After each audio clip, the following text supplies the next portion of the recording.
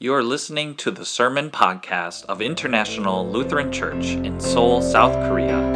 I'm Pastor Chuck Hoffman.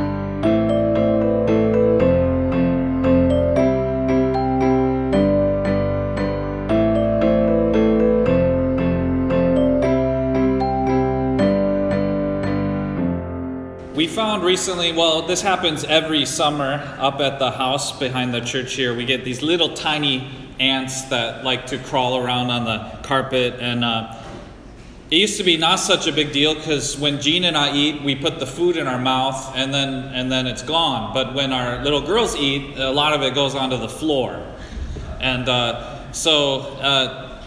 if a noodle falls on the floor, by the end of dinner it's covered with ants. And so I said, okay, well, I'll go down to Lotte here and I'll buy some of these little ant traps. But they're not really traps. They're just things filled with poison. And the ant, it's kind of sad, really. The ant goes in there, it thinks it has a treat. It says, oh, I found a little piece of sugar. And it says, I'm going to carry this thing back home. And it carries it home, and then it kills all his friends. It's kind of, so there's some sympathy there. That's good. Sympathy for the ants. So so I got some of these and I put them in corners around the house, in the kitchen and in the dining room and so forth. And I did this when the girls were napping, and when they came out, and I knew, I don't want them touching this stuff because it's got poison. It's got ant poison inside. So I told Elsie and Annalise, I said, now look at this thing here. And I pointed to it. I said, this thing, don't touch this thing. This thing is full of poison. And plus, if they pick it up, all the little bits will fall out. It's a big mess. So I said, just absolutely don't touch this. And they looked at it and they looked very serious on their face. They said, okay, this is, I'm not supposed to touch that thing at all. And it's almost as if I could have said, any toy on the floor that you see is yours, that you may have. But this one thing, please do not touch. He said, okay. Then a couple hours I came back, and one of them was overturned and all the little bits of poison was scattered all over the floor. And then I went to the other room. I found the other one was the same way. I said to Elsie and Annalise, I said, where are you? And they said, we're over here. I said, what happened? Did you touch the thing that I told you not to touch? And they were kind of confused. Well, I don't know. Maybe. I'm not sure. It's all a flash. They don't really remember. But yes, they had dumped it out. And I was worried. Now, of course, I told them not to touch that out of loving concern. I don't want them to eat poison. If it kills ants so quickly, I don't know what it does to a 2-year-old, but I don't want to find out. So I noticed that there's a very similar pattern here to what we just read in Genesis chapter 3. Sin follows certain steps. It begins with a command, actually. This is what is allowed, and this is what is forbidden. When it comes to God, the things that are allowed and the things that are forbidden are always for our own good. But once we are aware of what is forbidden, we become curious about it. What am I missing out on, we ask. First comes the knowledge of what we ought not to do. The next step is to look upon that thing which is forbidden. If you read Genesis chapter 3 closely, you'll notice that it didn't happen as quickly as you think, that the serpent tricked Eve and then she just took the fruit and she ate it. First it says she looked at it. She saw that it was beautiful. She saw that it was desirable. The first step was to know that you aren't allowed to do this. And then the next step was to look at it, to see that I want this thing. Then for Eve, the final step was to actually grab hold and take a bite. But at that point, all of her momentum was taking her toward that action anyway. It was sort of inevitable by the time she actually took the fruit and ate.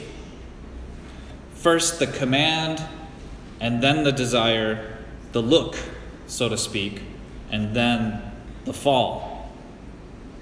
But just as there are these steps that lead up to our fall into sin, there are steps where God takes us to lead us back out. First, God comes to us, and then he calls, and then he asks. Adam and Eve hid themselves, it says. When they heard that God was walking in the garden in the cool of the day, they hid themselves.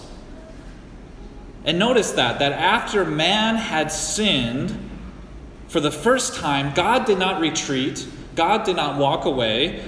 God did not destroy everything and start over, have a new creation. Instead, he came and he walked among Adam and Eve. And he didn't just come and walk, he called as well. "Where are you?" he asked. Now, these are rhetorical questions. God knows where they are. Of course he does. He already knows that. He's inviting them to respond. He's inviting them to be honest. He's inviting them to confess. God wants them to confess because that's the first step toward restoring a right relationship with God. But they don't confess really, do they? They sort of blame God. Adam says, "The woman that you gave to me, she handed me the fruit and I ate." I don't know if he said it like that exactly, but the woman that you gave. I always notice that word "you." How often do we mistake a trick of Satan for something that God has done and then get mad at him about it? It happens all the time. People blame God for evil. If there was a God, if there was a loving God, this stuff here wouldn't be happening. Instead of recognizing that evil comes from the evil one. Evil comes from people, from our sinful nature. So Adam excused, he blamed, he redirected. Eve did the same as well. She said, the serpent tricked me. Adam and Eve hid behind fig leaves to hide their nakedness, but really they hid behind their words and their excuses. They were trying to hide the thing that really mattered, which was their sin and their disobedience and their lack of faith in God's command. But God begins to walk them through the steps to kind of dig themselves out of the hole that they had dug. They were to be punished, for sure, but there would be a way out as well. The curse of the serpent tells us right away that this is so. God says, the offspring of the woman and your offspring, or you, the snake, will have enmity between you, and you will strike the heel of man, but he will crush your head. Jesus often called himself Son of Man. It's another way of saying offspring of woman.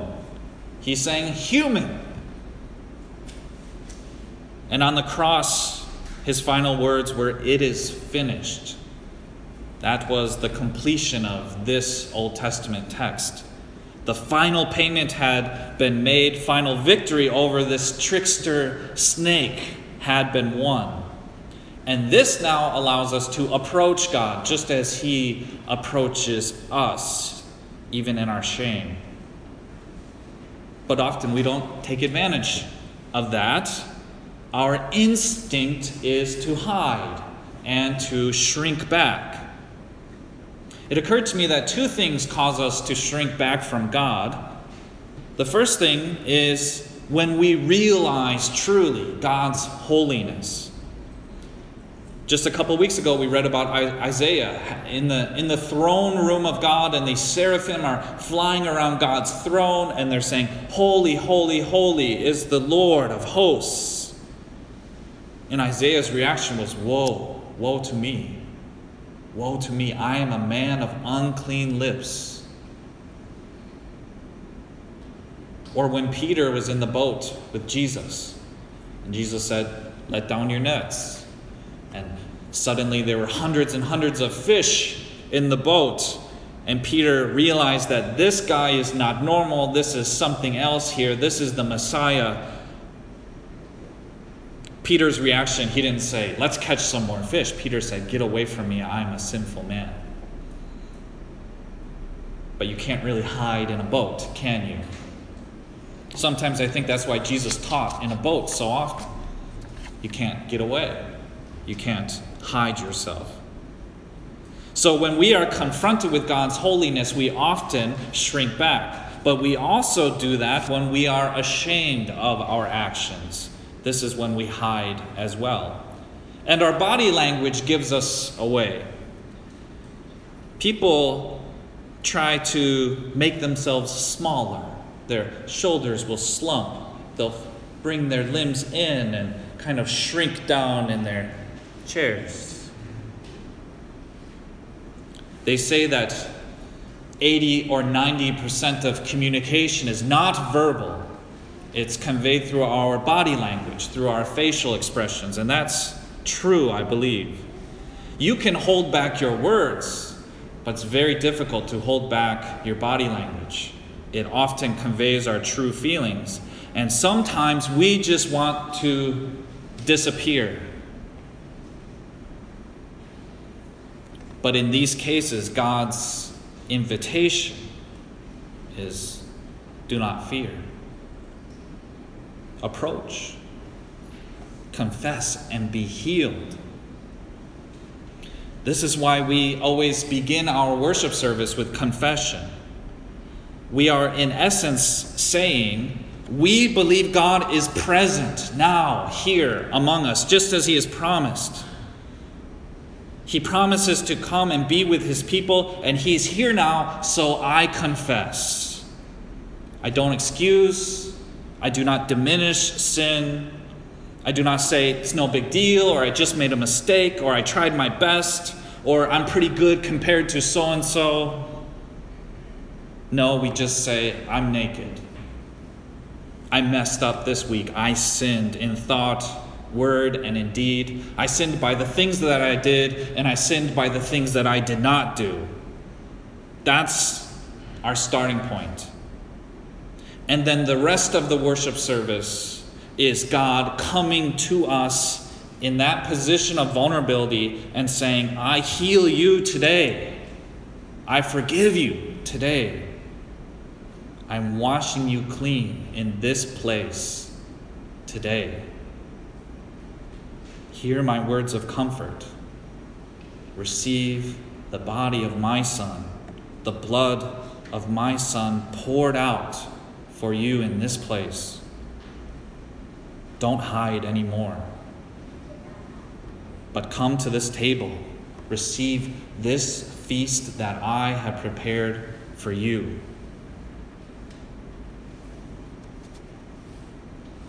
As parents, Jean and I are not perfect. I'm never quite sure, we're new parents. I'm never quite sure how stern to be. I want my 2 daughters and also our 2 sons on the way. I want them to be safe. I want them to understand consequences. But I also want them to know that I love them and adore them at the same time. And sometimes those 2 desires are in conflict with each other. If we do have to be stern and correct them, often the tears will flow. Now, I don't mean to brag about my children here, but I think our 2 girls are pretty special, especially for their age. Lately, in the midst of being upset, if they're crying or having a breakdown, maybe because we've yelled at them to protect them in some way, they will ask us to pray for them. Literally, Elsie says, 妹妹祷告, which means please pray for little sister. Or Annalise she usually says, Ani Dao Gao, meaning that's her name. She calls herself Ani. Ani Dao Gao. And even while they're having a meltdown and tears are flooding down their eyes, they ask for us to pray for them. And of course our hearts break, even if we had been angry in the moment, that's immediately gone. And we pray for them. And usually they calm down right on the spot. And peace is restored. I guess they're appealing to a higher authority in the midst of it. They know that I am not their only father. They know that they have a Father in heaven that loves them as well. And although my parenting is not perfect, his lordship is perfect every day and always. And he's always looking to bring them out of hiding, bring us into the light of his love. I always think of this model of restoration, what God is trying to do with us all the time. I think of that as I try to figure out parenting. Consequences, yes. Adam and Eve had to leave the garden, after all. But a plan of restoration was also put into place immediately. God is always seeking to set our relationship with him back right. And this is actually the meaning of the word righteousness. Righteousness means to be in a right relationship with God. So I pray that this morning, this worship service, this Sunday, and on every Sunday, that you sense that God is in this place and that he is walking among his people and that he is calling out to you. That he is saying, I have overcome the enemy. That I invite you into my rich grace. And that you are being restored in this place today. Amen. Now may the peace of God, which surpasses all of our understanding, guard our minds and our hearts. In Jesus' name, amen.